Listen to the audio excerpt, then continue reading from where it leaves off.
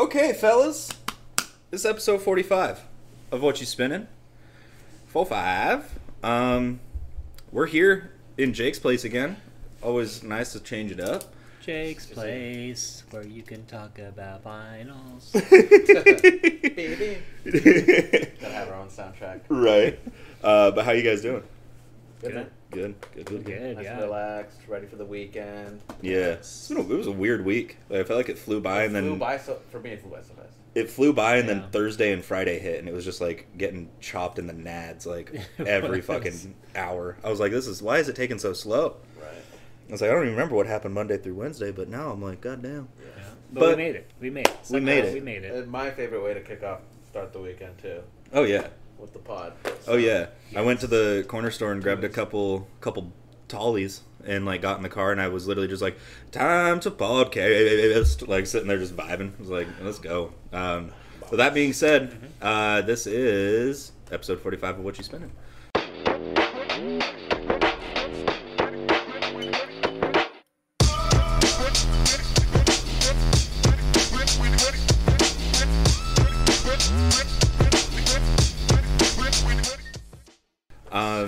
We're going to kick it off with Matt's pick for this week, going back, revisiting an artist we covered on the inaugural episode of this podcast. So I'm actually really, really stoked to go back to talk about this. And who would that be? Who would that be? Well, we're going way back, East Coast style with Nas. It was written. An album that's very heartfelt for me just because I listened to it a lot in high school. Kind of came out my junior, senior year, so has a lot of memories for me. The structure of the album is a little bit more like a Pablo Escobar kind of vibe, where he's talking about, different, themes of that. But overall, it kind of set the standard for that subgenre a little bit, which was short-lived. But this is, highly acclaimed. People use it as cite as a reference for, getting them into hip-hop in general, or their favorite R&B album. It's a little bit different than his debut. He talks more street and Illmatic, and this I feel is like this more is like more mainstream. that kind of. People thought it was a sellout album in a sense, and he is more like it's more of a concept album to its finest. He talks about being that he's got the firm baby.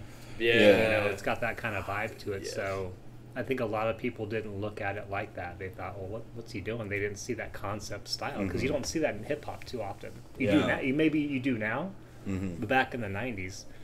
It was a rare thing, I think Pac did a little bit, but other than that, I know you guys like Nas. We've talked about it before. You guys have talked about it before, but what do you think? I think just to kind of continue talking about Nas as an artist and as a rapper, I feel like he's one of the ones that's really interesting to look at because he's got these two first albums, right, that are just absolute nuclear bombs to the rap game and really helped put the New York rap on the map, outside of Biggie, but then you look at it and he had some stuff that didn't do as well, and he's still it's still Nas, he still put out those two albums. People will put out shitty music. It fucking happens. It happens all the time. Happens all the time, and so I feel like he had such a strong, first two albums, and then kind of tapered off super quick, and so he kind of gets swept under the rug unless you're talking to people that are massively into the genre or massively into music as a whole, and then they're like, oh yeah, no, Nas is the fucking man, which he is. And so it's one thing that I was really looking at it today, going through his albums and seeing how well they were received critically and by the masses, and I was like, this is so weird, man.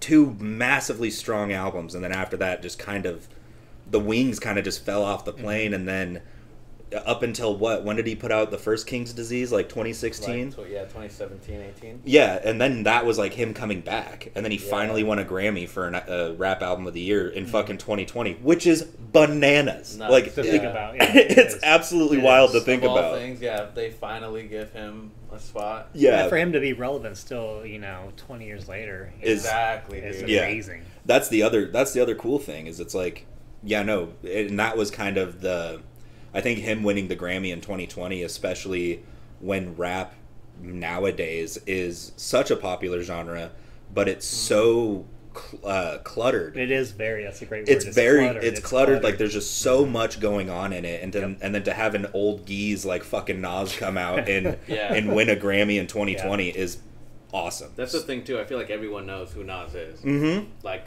for his beginning stuff. So even afterwards, nowadays, the stuff that he's doing with Hit Boy, all of the stuff, his newer albums, Magic, like it's all still showing his like, hey, I'm still here. Yeah, like he's still very much New York hip hop. Mm-hmm. Mm-hmm. Like let's forget the stuff I released between It Was Written and like Magic and King's Disease. Yeah, like let's just fucking forget about that. There was still super strong albums and like super good. Like I wanted to bring. Well, I'm gonna bring that up later.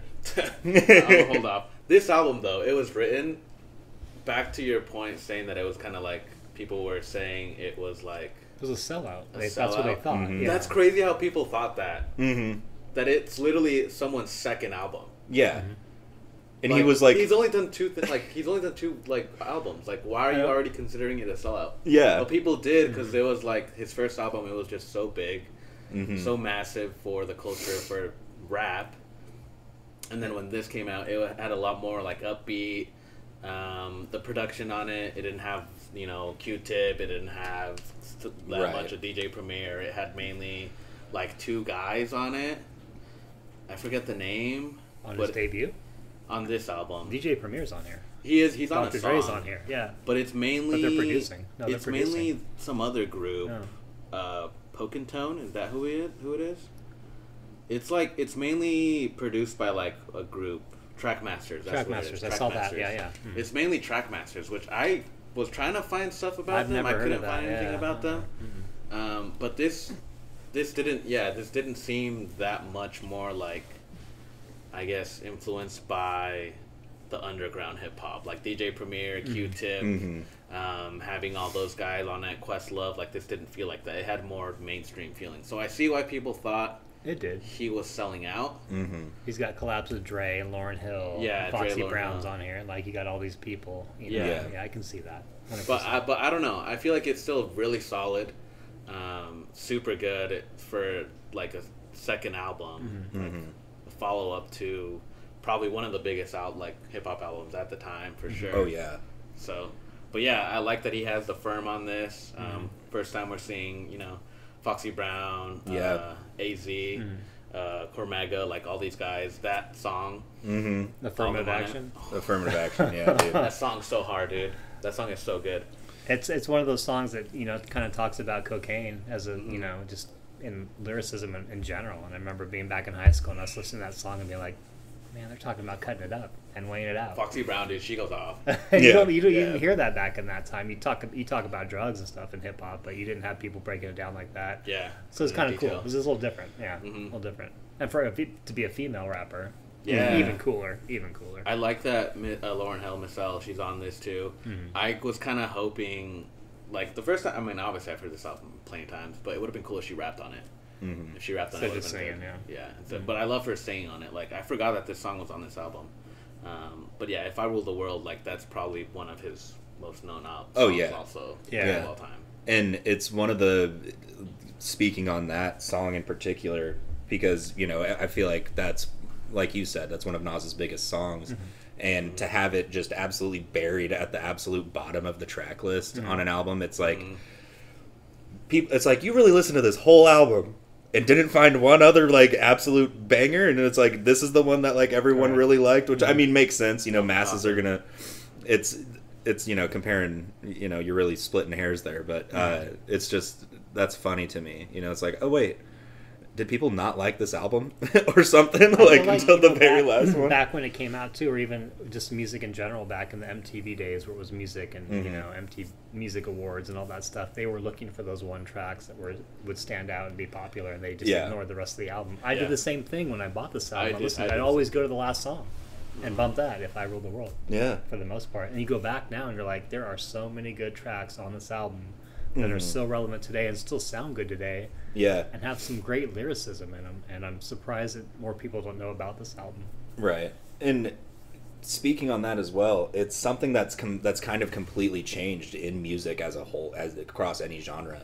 Is back in the day, it was like you would very like picking a single to put out before your album came out. You weren't like, it was a hell of a process. You wanted to make sure you were putting out the best one, and you weren't putting out like more than one or two, you know, maybe three at the max.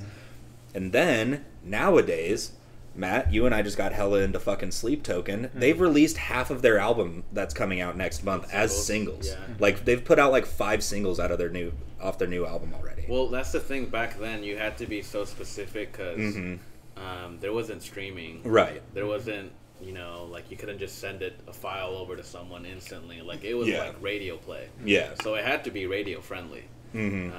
So it had to be a song where it's not, you know, too, I guess, street creddy or whatever. Yeah. So it had to be the Lauryn Hill song. I don't know. I was kind of thinking about that this morning. I was like, man, like singles, like the whole art of and strategy behind releasing singles really just got fucking obliterated by streaming services exploding. It just got destroyed, which is cool. They had like, I mean, people talk about it, like, and artists talk about it, that they'd have like conferences with like all the head people in the, you know, the record label, and they'd pick out the singles from the album and everything. So it's funny that song was so popular based on the opening line. You know, imagine smoking the weed in the streets without cops harassing. And that's the most popular song at that time. That's really cool. You know, it's really awesome. True. This whole album, man, it's got so many good songs too. Shootouts.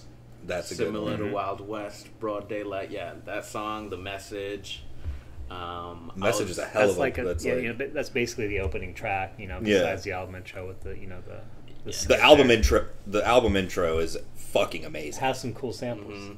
Has a Sam Cooke sample. Really? With somebody else as well. A change is going to happen is the sample they use in there. Harriet left last night. She ain't going to be back till tomorrow. Like, just, it's like, whoa, like that is really like, cool. That is painting the picture of what you're getting into. That's like, that's what I love about, you know, bands that'll do this, you know, even on my album for this week, you know, it's like this weird little intro track, and then it's like, this is what you're getting yourself into. Or it'll be completely misleading, you know? Right, But, and then, you know, Jacob, you just were naming off tracks and couldn't help but spit a couple bars because that's Nas, man. Yeah. It's his lyricism. That's what's kept him around for so long, is his lyricism and his flow. And one thing that I feel like doesn't get mentioned a lot in rap in general is his voice. The way his voice sounds, it's like, he has a distinct voice. It's like nobody sounds like Nas. No, it's like smooth, but also like paired with his lyricism, it takes kind of the edge off of what he's saying and makes it more digestible. You know, it's not as aggressive as say like a fucking Tupac or like a Michi or like a Michi Darko kind of thing. It's held up well too. Like, you hear his newer stuff, it sounds still like him. Oh yeah, dude. And he just has like, I feel like nowadays he has more trap focused beats, right? But his delivery is still there. And, like his bars are still there. He's always been super lyrical. With everything that he's writing. And it's like, dog, how, like, I feel like he just goes on runs, like on these fucking, he'll just be spitting bars for days, and I'm like, when did this, like, put a timer on it? Like, when did he breathe last? Like, what the fuck? I swear to God, he hasn't breathed in 2.5 minutes. Yeah, it's crazy, man. All his albums too, I was just looking at, because I was kind of on a bender this morning, just listening to Nas. I was listening to a lot of King's Disease. Not a bad bender to get on. Oh yeah, but even the albums after this, some of them, they kind of get swept down. Like I Am, it was Stillmatic. All right, I'm gonna pin this up. So Stillmatic, Ether.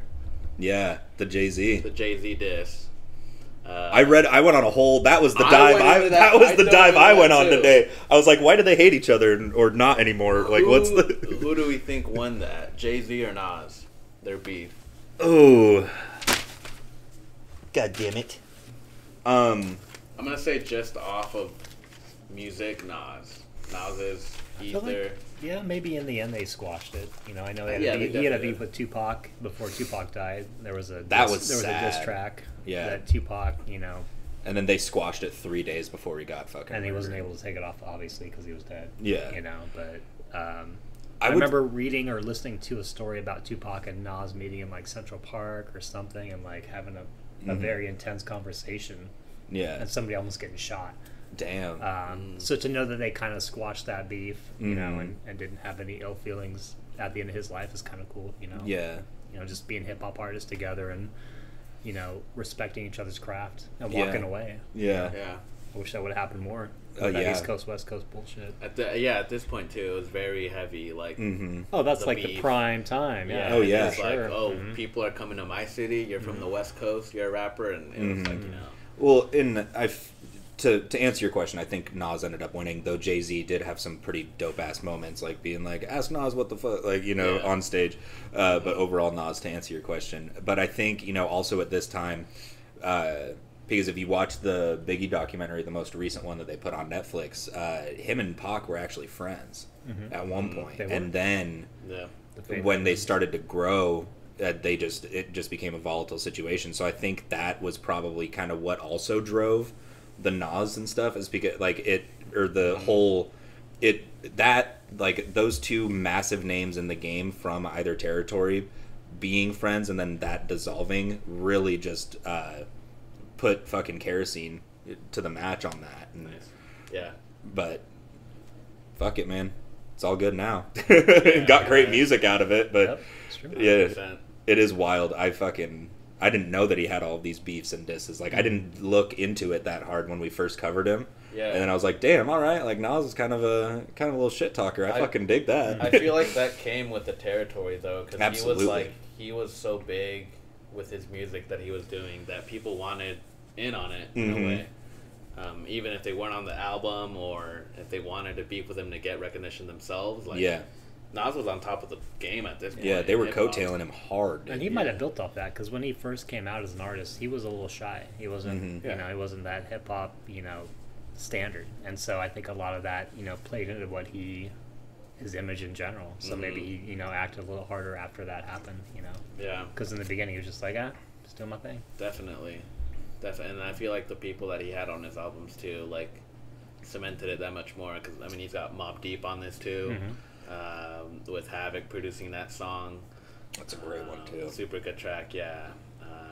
Lauryn Hill, yeah. I mean, it's crazy, man. It's crazy, this album. It's so funny to, you know. We don't have to do this if we don't want to, but I'm almost down to try and figure out which one we like more, the three of us, whether we like Illmatic or It Was Written more. Do you guys have opinions on that? I like them both for different reasons. Yeah. I think the production and the beats on Illmatic blow these out of the water. Yeah. 100%. In my opinion, it's a different feel. It's a much different feel, and in a lot of those tracks, beats ended up getting used for years after and still are getting used to this day. Yeah. But from a lyricism standpoint, I think It Was Written, again. I think as a concept album, this is one of the better ones that come out of the hip-hop genre from the 90s. Absolutely. In my opinion. Yeah. Yes. Yeah. So I can't pick. No. I can't pick. I like them both for very, very different reasons. Yeah, but I couldn't just pick one over the other. Yeah. No. It's two albums from the same artist, but you're comparing fucking apples and pineapples. Yeah. Like, there's nothing. But I was trying to see if we get a little controversial. Controversial on a Saturday. Get us canceled. Get us canceled. No, you leave that to me. That's you, yeah. That's the After Hours podcast. After Hours. Cool. No, for sure though. Super solid pick, dude. Great pick. We had to bring up Nas again. I feel like we had to bring Nas. So either that be, you know, his newer stuff with King's Disease, or and I would be interested in even doing that. You know, like there's a lot of artists in general that, you know, we've already, like, I've already gone back and touched on a couple different artists a couple of times, and I feel like it's just because, you know, music's an emotional thing for a lot of people, and so, you know, like, you know, George brought up Illmatic for his reasons, and then Matt, you were like, I fucking listened to this when I was like junior in high school or whatever. When it came out. When it fucking came out. You're not gonna bait me into making an old joke, Matt. Do it. You're not gonna bait me, you geese. Goddamn. But no. But so it's sometimes I feel weird bringing up something that we've already kind of covered from like that artist, but it's. Yes. You know, with time, their music changes. You know, it's like Sailing the Seas of Cheese is completely different from fucking Frizzle Fry. Right. It Was Written very different from Illmatic. Yep.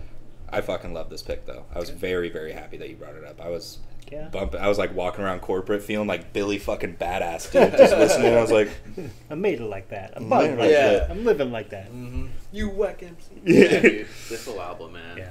It felt good to go back to Nas too, because I'll like if I'm lucky enough, like my shuffle will bring up an album or a song of his, but full album, man, so good to go back. Just the base of hip hop, kind of. I feel like where everything started kicking off for hip hop.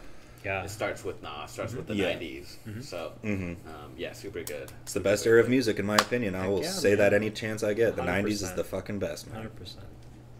Shall we? I'll start off. Yep. Top threes. Going honorable mention, and then 3, 2, 1. Honorable mention for me is going to be Take It in Blood. And then 3, 2, 1, Affirmative Action, just because that was a fun song. Number 2, Black Girl Lost. And then my top song is second track with The Message. You know, just such a powerful way to start off an album. Yeah. For me, honorable mentions, I gave you Power. I love... Nice. I love when a rapper or any artist does something from the point of view of an inanimate object or writes a song like Me and My Girlfriend by fucking Tupac it's all about a gun. I Gave You Power. It's about him being a gun. What's the name of the KRS-One song? I'm Dreaming. Oh, yeah. About being a blunt. Yeah, I'm dreaming about being a blunt. Like just fucking going completely out of the normal point of view. I love. So I Gave You Power as an honorable mention for me. Watch Them Brethren, because I'm not trying to get canceled. Number 3, Street Dreams. Number 2, Black Girl Lost. And number 1, Affirmative Action. Couldn't get enough of that one this week. Yes. Street Dreams, it's Eurythmics play. To another song. Yeah, Sweet Dreams. Yeah. Are made of this. Yeah, great cool. Manson cover too. Yep. That one's cool. Honorable mention, I'm gonna go with Nas's Coming. Because it's cool that he has Dre on it, and that it's produced by him. And yeah, we weren't seeing that a lot, like West Coast, East Coast coming together. So that was cool. Top 3, I'm gonna go I Gave You Power. Super good. Love the DJ Premier beat on it. Wish he was on this album more. Number 2, The Setup. Okay. And then my favorite song, definitely Affirmative Action, because I feel like that's like the most like just raw, like hip hop, like. It's got that beat too, that like the beat, the weird like the piano organ, whatever that is, yeah. I don't even know. Super cool. Love that song. Hell yeah. Well, great fucking pick, dude. Yeah. We just went on that was a hell of a conversation. Bender. That was awesome. And anyway, we just nerded the fuck out about It Was Written by Nas, released in 1996. Great year I was born, so 2 great things came out that year. Anyway, we'll be right back to dive into mine.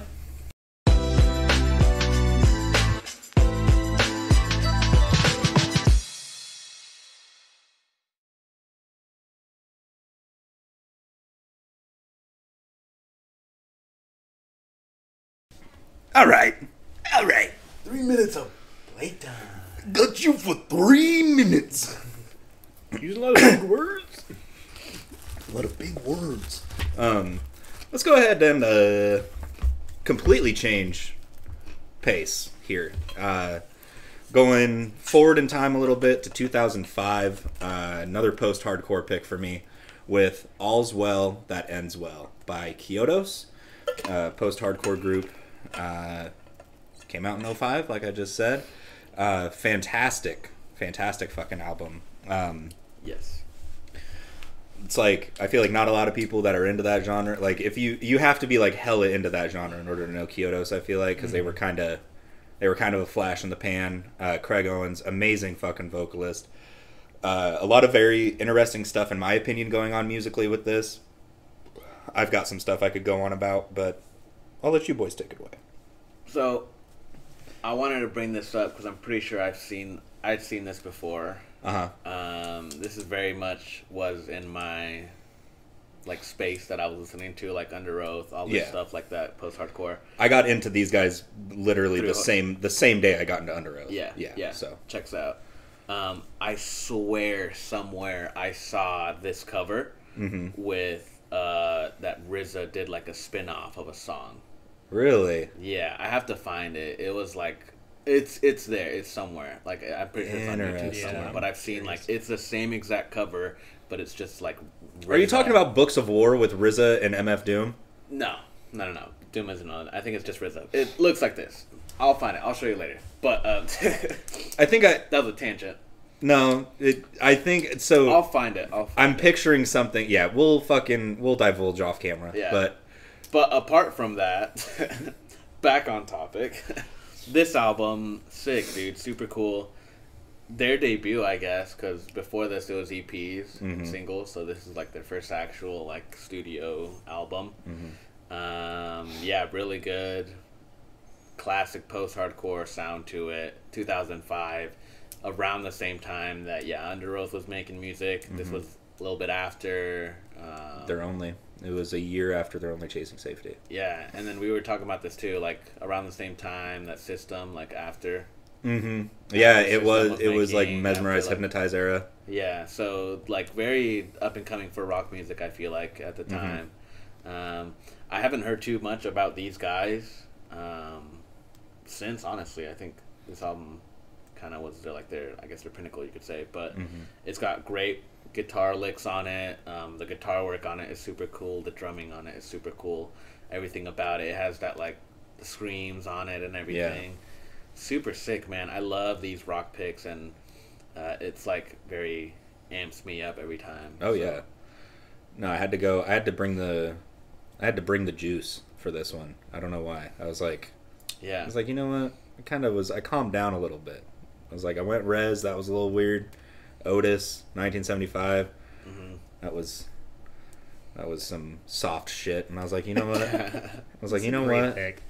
I've been waiting, and also I've been waiting to wait for this to price drop on fucking Discogs. Finally got it. It took forever to fucking get here.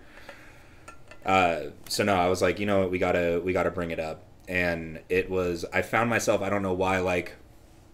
For the past 5 episodes, probably since the Tribe episode, I kept listening to this. I was like, I don't know why. I'm just really fucking digging this, and so I was like, let's bring it up.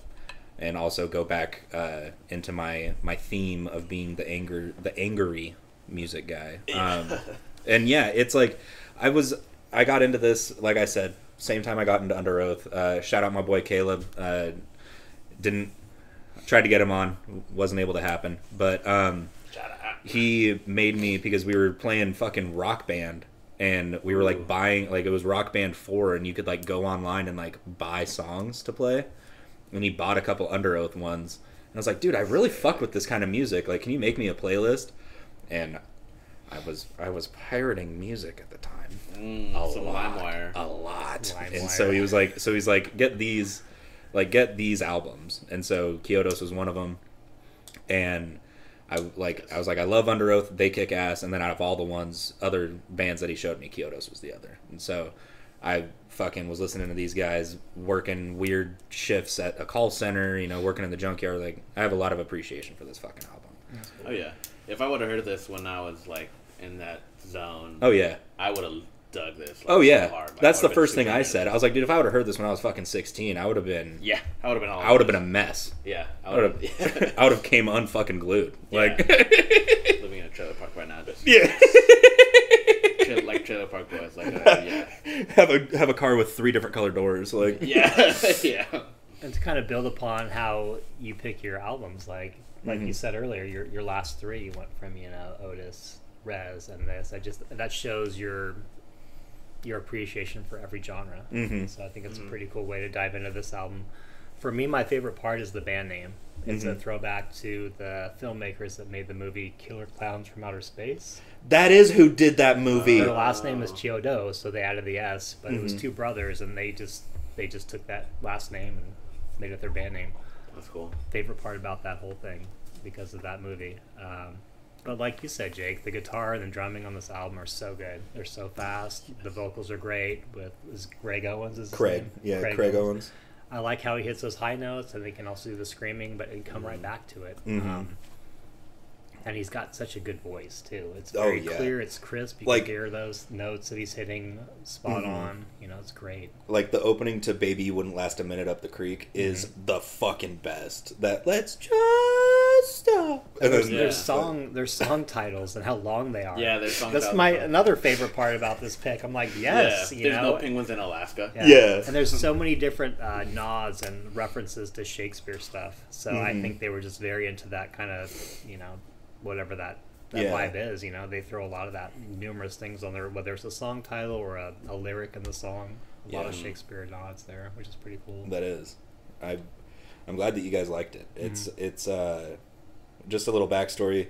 I can't remember where the band itself is from. I think from California, because Craig Owens was the one that got popular out of these guys, which is weird to say for a rock band, because usually you say that shit about fucking NSYNC or something. But Craig Owens got massively popular because of his voice and everything. But he's from Santa Barbara. So these guys are from California. This was their first album. No one knows the real reason why Craig Owens left the band. After this album, right? Was it after this one, or was it? I think it was after the next. Okay. I think he did two, or maybe two, maybe three even, or maybe I think it was just two. I want to say I wish I would have fucking called Caleb this morning and been like, yo, help me out. Because I want to say he knew why, but you can't find it anywhere online. They just canned Craig from the band, tried out a new singer for a hot, not even a fucking year, and then they're like, all right, dude, come back. They reformed the band, and then they just quit. They just stopped playing music together. But yeah, and then Craig went on to do another band that was it was a post-hardcore underground supergroup, because there's a bunch of these guys that were in really good post-hardcore bands that weren't that popular, got together to form a band called Drugs, which stands for Destroy, Rebuild Until God Shows, which is probably the coolest fucking band name I've heard in a while. Band names, dude. But yeah, they were kind of this I felt you listen to their music and you read about them and you're they were just always about to explode. They were always just about to be big, huge. But they have such a cult following, online with all the people that are my age now that grew up listening to this. They're dude, Craig Owens was the fucking man. Where's Chiodos? All that. But yeah, there's just so many good things about this album. The songs do kind of have the same, because it's a genre that you can't really stray from the formula, right? Post-hardcore. But there is some stuff that's super technical, Baby You Wouldn't Last a Minute Up the Creek. There's no hardcore dancing in the living room, And they got their interludes in between. Yeah, exactly. Great. So good. There is sections too, I feel where it breaks off from the song, it'll chop off. What song is it? The words "best friend" are redefined. Become redefined here. Become redefined. Yeah, that song. There's a section in the end where it does a beat break. That it kind of sounds like a beat machine. That was cool. I was what the heck? It kind of sounds like a very brief period of it is kind of just a beat, just a kind of instrumental electronic thing. It's a little fucking techno thing for 5 seconds, and then it's just. Yeah, I heard that. That was cool. It's fucking same killer. thing. No Penguins in Alaska. At the 1:30 mark, there's a sick ass guitar section in there. That every time I listen to that song, I wait for that timestamp, and it's if you want to play it. And then they'll also break away, like you said, do the electronic kind of kick beat thing, and then they'll do these beautiful piano runs too. There's a lot of really good piano work on this album, which is something that I kind of always come back to. The intro, the opening song. Yeah, Prelude. Fucking awesome. Like the Honda, dude. Like the Honda. I saw a disgusting. Shout out Ariel. I saw a disgusting Prelude yesterday, and I'm not talking that's disgustingly cool, dude. It was horrendous. Had the biggest ICP logo I've ever seen in my fucking life on it. Of course. Yeah, the whole back windshield was the fucking Hatchet Man. Possible. Yeah. Oh my god. It was gross. That's gross. But no, God, man, fucking... The boys. Oh, the meat. They snuck in. They snuck in. That's cool. But I'm glad that y'all liked it. Mm-hmm. I'll have to send y'all a link to the album for Destroy Rebuild. I know the CD tray insert has a little like lyric on there. It says, "I'll stop stabbing once you stop screaming." Like it's on the insert on the CD. I was wondering if it was like anywhere in there, but I doubt it. It's like towards the back of the case. It says, "I'll stop stabbing once you stop screaming." I was like, that is hilarious. Yeah, that's cool. It's just like a random thing on there. The cover's sick too. It looks, I don't know. It looks like cool. Something out of Elden Ring. Like, right? Yeah. It is very. It's very like, yeah. It's like a 30-foot tall man like riding a. It's probably like a reference to like the river Styx and shit. You know, that Shakespeare stuff they're into. I feel like that whole band was just into that whole poetry. You know, that ambience, that setup, and even the back of the album cover. I mean, what the fuck's going on there? There's like a cool ass bird man, and then a woman with a rat for a face. Oh, yeah, like you see. Oh, yeah. You know, pretty typical. I've seen that. It's just typical. It's just post-hardcore shit, man. That's just what we do. Okay. Make killer clowns from outer space. Exactly. That I was trying to figure out. I was like, why does that name sound familiar? And then you said I didn't think to look at what movies those guys had made, and I was like, of course they made fucking killer clowns. Dude. Yeah. Fucking popcorn guns. It's fucking hilarious. But no, fucking All's Well That Ends Well by Chiodos. Great stuff. If you like aggressive music, if you like stuff that's interesting. This has to be like your training arc of you going to the gym. Yeah. This gotta be the start. I feel like, especially for me, for like rock music, it like just amps me up so hard. Oh yeah. For like just PRing or doing like a big lift. So no, you go to any fucking high school football weight room right now, and they're listening to Alice in Chains. They're blasting. Yeah, they're blasting this and Pantera. Like there's no in between. Which is fun. You know, it's really fun. That's why I like bringing these picks up for you, because you'll be like, yeah, dude, I fucking deadlifted harder than I ever did, and I was listening to fucking... I lifted up a car on my fucking... I was listening to Eyeless by Slipknot, and I fucking lifted 400 pounds. Yeah. I'm like, all right, dog, you might need to chill out on the tee, but you're good.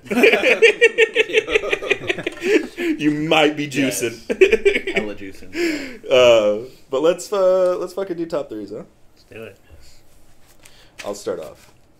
Honorable mention for me, second track, because it's kind of the first intro. It's like the actual, getting into the content. The All Nereids Beware. Really like that one.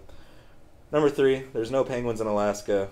Number 2, The Word's Best Friend Become Redefined Here. And number 1, and I will love this fucking song until the day I die, Baby You Wouldn't Last a Minute on the Creek. That fucking, that high-pitched vocal intro with that... it's just that is like damn near a perfectly written song in my opinion. So fuck yeah, man. Again, these song titles are great. Yeah, I love them. If I'm going honorable mention, then 3, 2, 1. Honorable mention, interlude number 2. It had like a carnival circus kind of vibe to it. Nice. The number 3, No Hardcore Dancing in the Living Room. Number 2, The World's Best Friend Become Redefined. And then One Day Women Will Become Monsters. We'll all become monsters. That one, this week I kept going back to that one. It almost made my honorable mentions.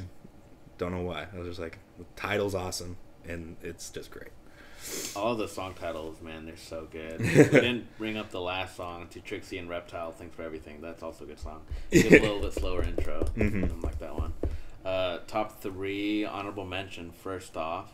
I'm going to go Baby You Won't Last a Minute. That's a fire song.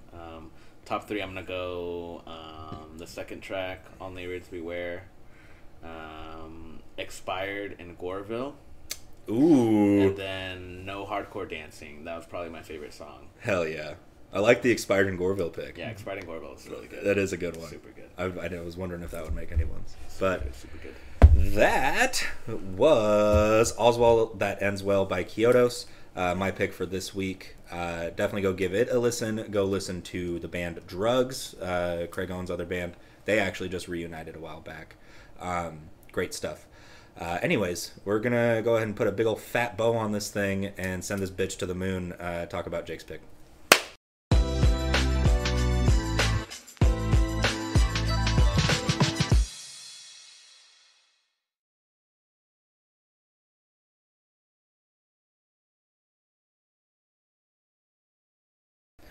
Well, it's time to talk about our final pick for this week, which is Mr. Jake's.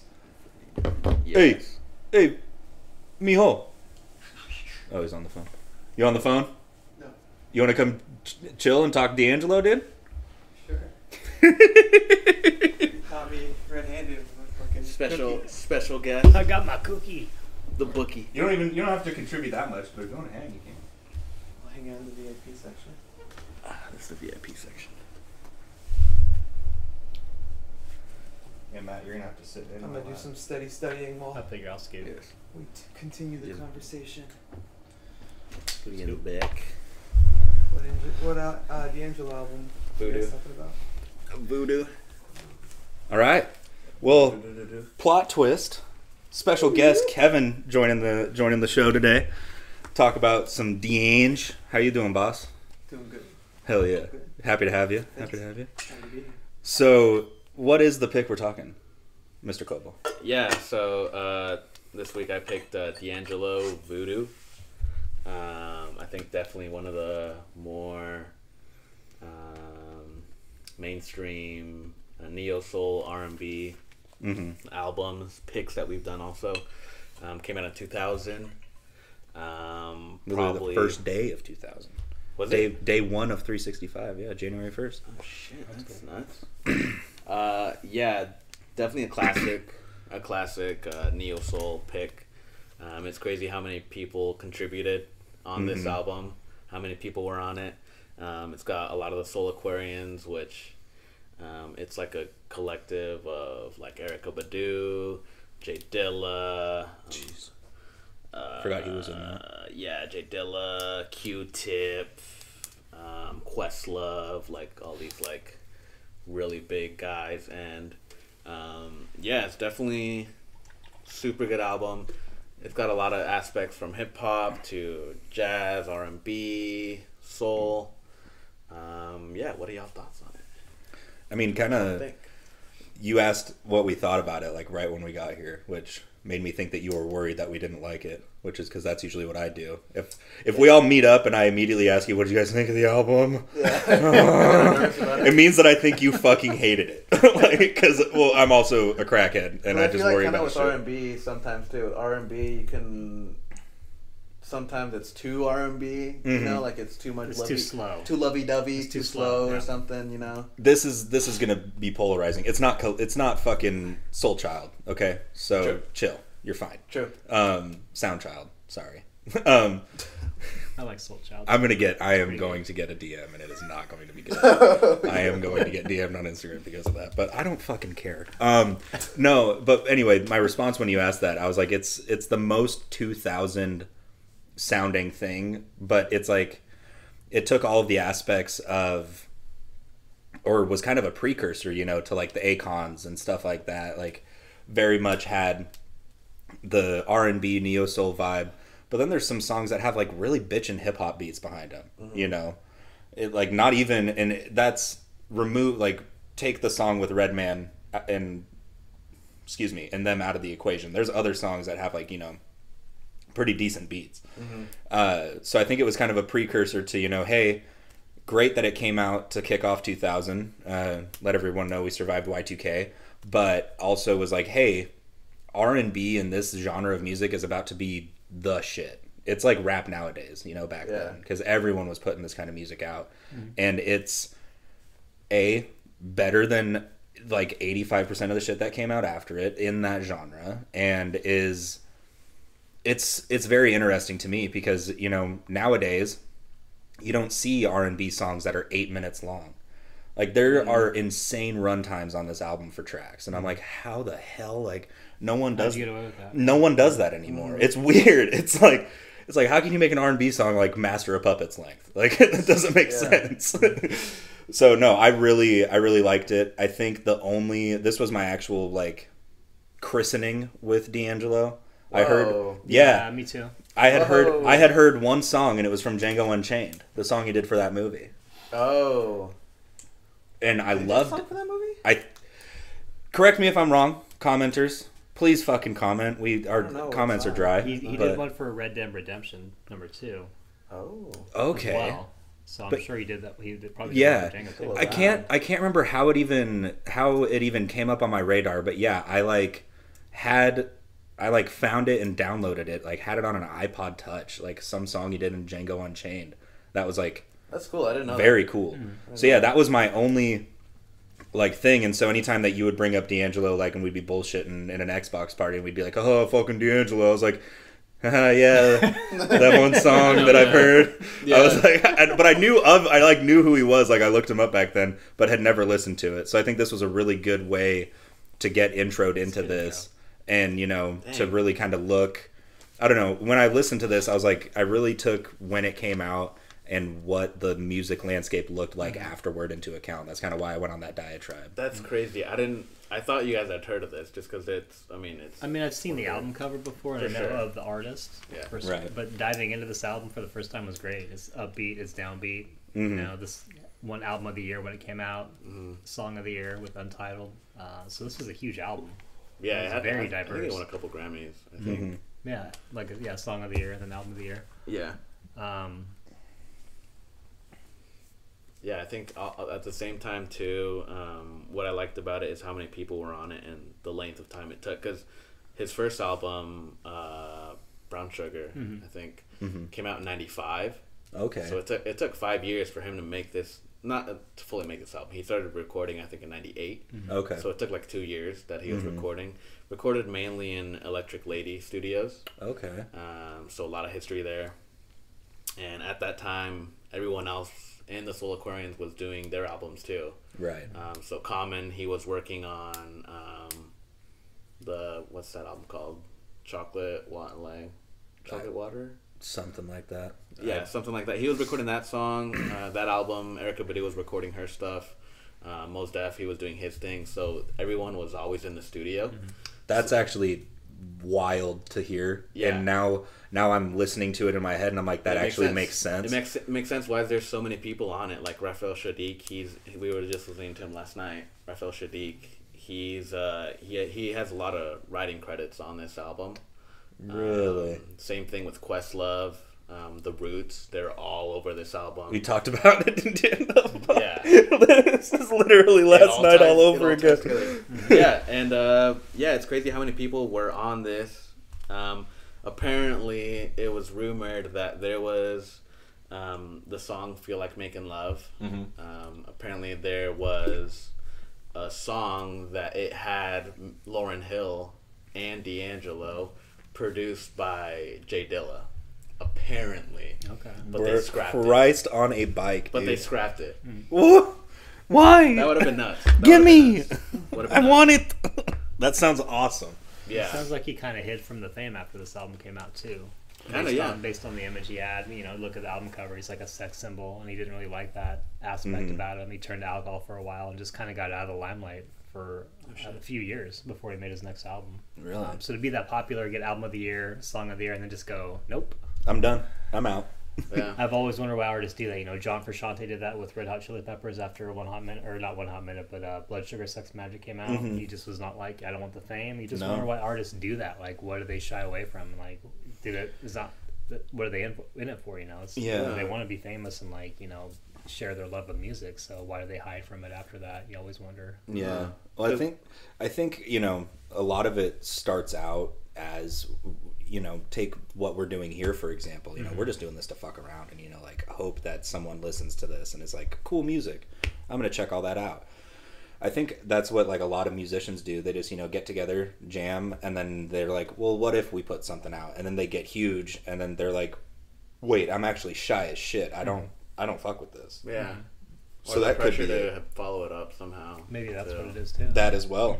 Because after this, I don't think he did do another album, but it came out 2008, 2018, something with the 8. It's forever. So he's not doing shit anymore, huh? Not really, no. He did do features after this. He's on a feature on Miss Lauryn Hill's album. Okay. That it's also a really good song, but he didn't really do much after this, I feel like.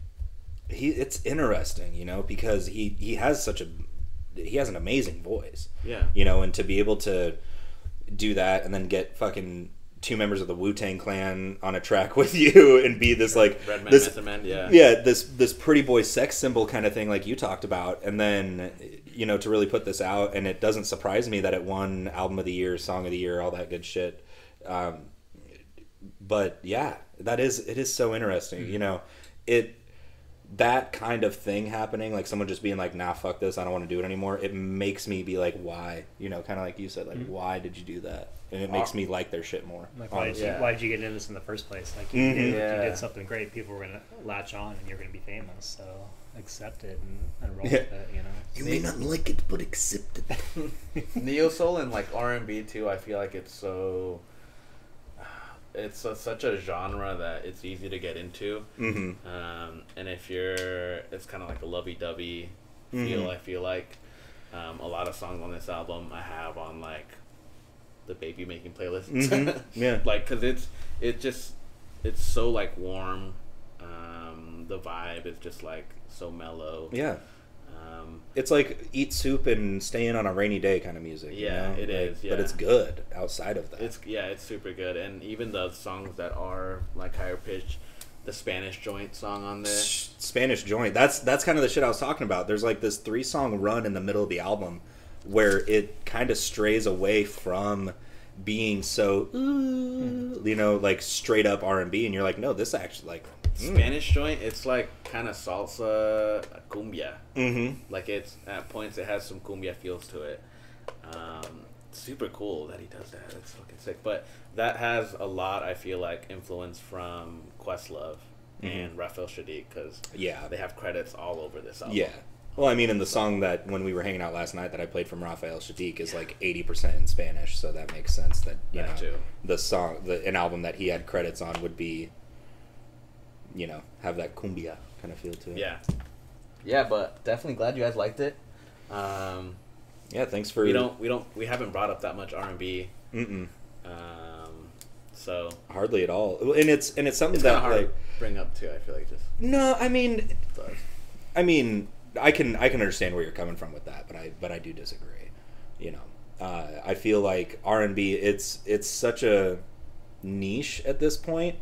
Like if you're not bringing up stuff from this time period, it's kind of hit and miss. And especially neo soul. Like neo soul is damn near unheard of unless we're talking Hiatus Coyote. Nowadays. But no, I like these R&B picks. We've done this. Guess like bring up the Summer Walker, the SZA. We did bring up Sizz. A couple other ones, but I feel like this is a really strong one to bring up because of the. It's very dynamic, it's got the best of both worlds, and it's got enough of the hip hop kind of vibe to draw someone like that into it. That's why I was into it. Huge hip hop head. Had heard one song that he did for a soundtrack, and then I was like, no, I actually I like this a lot. So thank you for bringing up a D'Angelo album so I could get fully introduced to him. Sucks he doesn't really make music anymore. Would be really interested to see what he would come out with nowadays. Yeah. But you trying to top 3 it up? Yeah. Let's get into top 3s. My honorable mention, I'm gonna go Devil's Pie. That DJ Premier beat on it, super good. Figured that was him. Yeah, top 3. I'm gonna go Spanish Joint. Feel Like Making Love, and How Does It Feel? Yes. The Untitled. That it was written by Raphael Sadiq. Nice. Super cool. For me, honorable mention, Feel Like Making Love. Number 3, Spanish Joint. Number 2, The Root. And number 1, Devil's Pie. Nice. Devil's Pie, I heard it like on first listen. I was like, that's already in the top 3. I can't deny that. Yes. Back to the front, we got honorable mention with One Mo Gin. I like that slow vibe. Nice. That one was good. Super good song. And a funny title too. Number 3, Left Right. Number 2, Untitled. And then number 1, Devil's Pie. Hell yeah. I like that one. Yeah. Hell yeah. Well, thank you again for bringing that up. That was Voodoo by D'Angelo, which was Jacob's pick for this week. Do you have any D'Angelo thoughts? You listen to D'Angelo much? I'd lie if I said that I haven't heard D'Angelo. I definitely have heard Feel Like Making Love. And in my head, I was like, what's that one song that says Feel Like Making Love? So, definitely have heard D'Angelo before. Real quick, just going through the album, I'd say that like I really have come to appreciate the guitar and bass lines, and I heard a lot of the bass, which I wasn't expecting. Yeah, it's really cool to see. I know it's like an R&B thing, but just if you really pay attention to it, you kind of hear it. And I really like that in Feeling Like Making Love. I heard a little bit of that in Chicken Grease. It's like a just stripped down version of just the bass line and like a little bit of vocals. So it's a really cool song. Yeah, really cool album. I didn't know it existed, if I'm being honest. The bass on it, yes, definitely. They have a lot of the Roots members on this. Even on the keys and on the like, what are those instruments called? Trumpets. Yeah. Wind instruments. Yeah, wind instruments or whatever. Brass. Yeah. Those. So yeah, definitely the shit you blow and it makes noise. Yeah. Definitely a lot of like musical talent in this. Hell yeah. That was into it. So yeah, thank you guys for. Of course. Let's go ahead and show the peeps what we're bringing up next week. You gonna stick around for that, Bev? I'll stick around. You want to see the christening? Yeah, let's do of this. All right.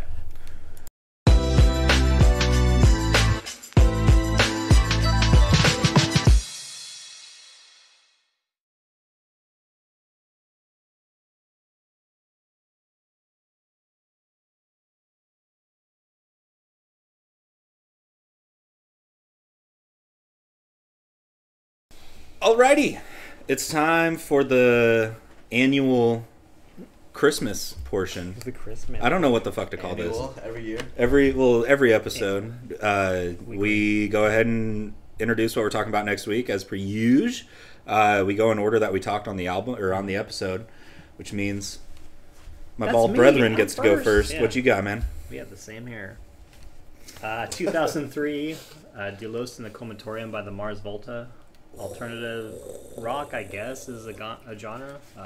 This album was kind of a transition album for me when I moved to California back in 2003. So, hell yeah, heartfelt for sure. I've heard Mars Volta. I've heard of the name Mars Volta 1,000,000,000 times.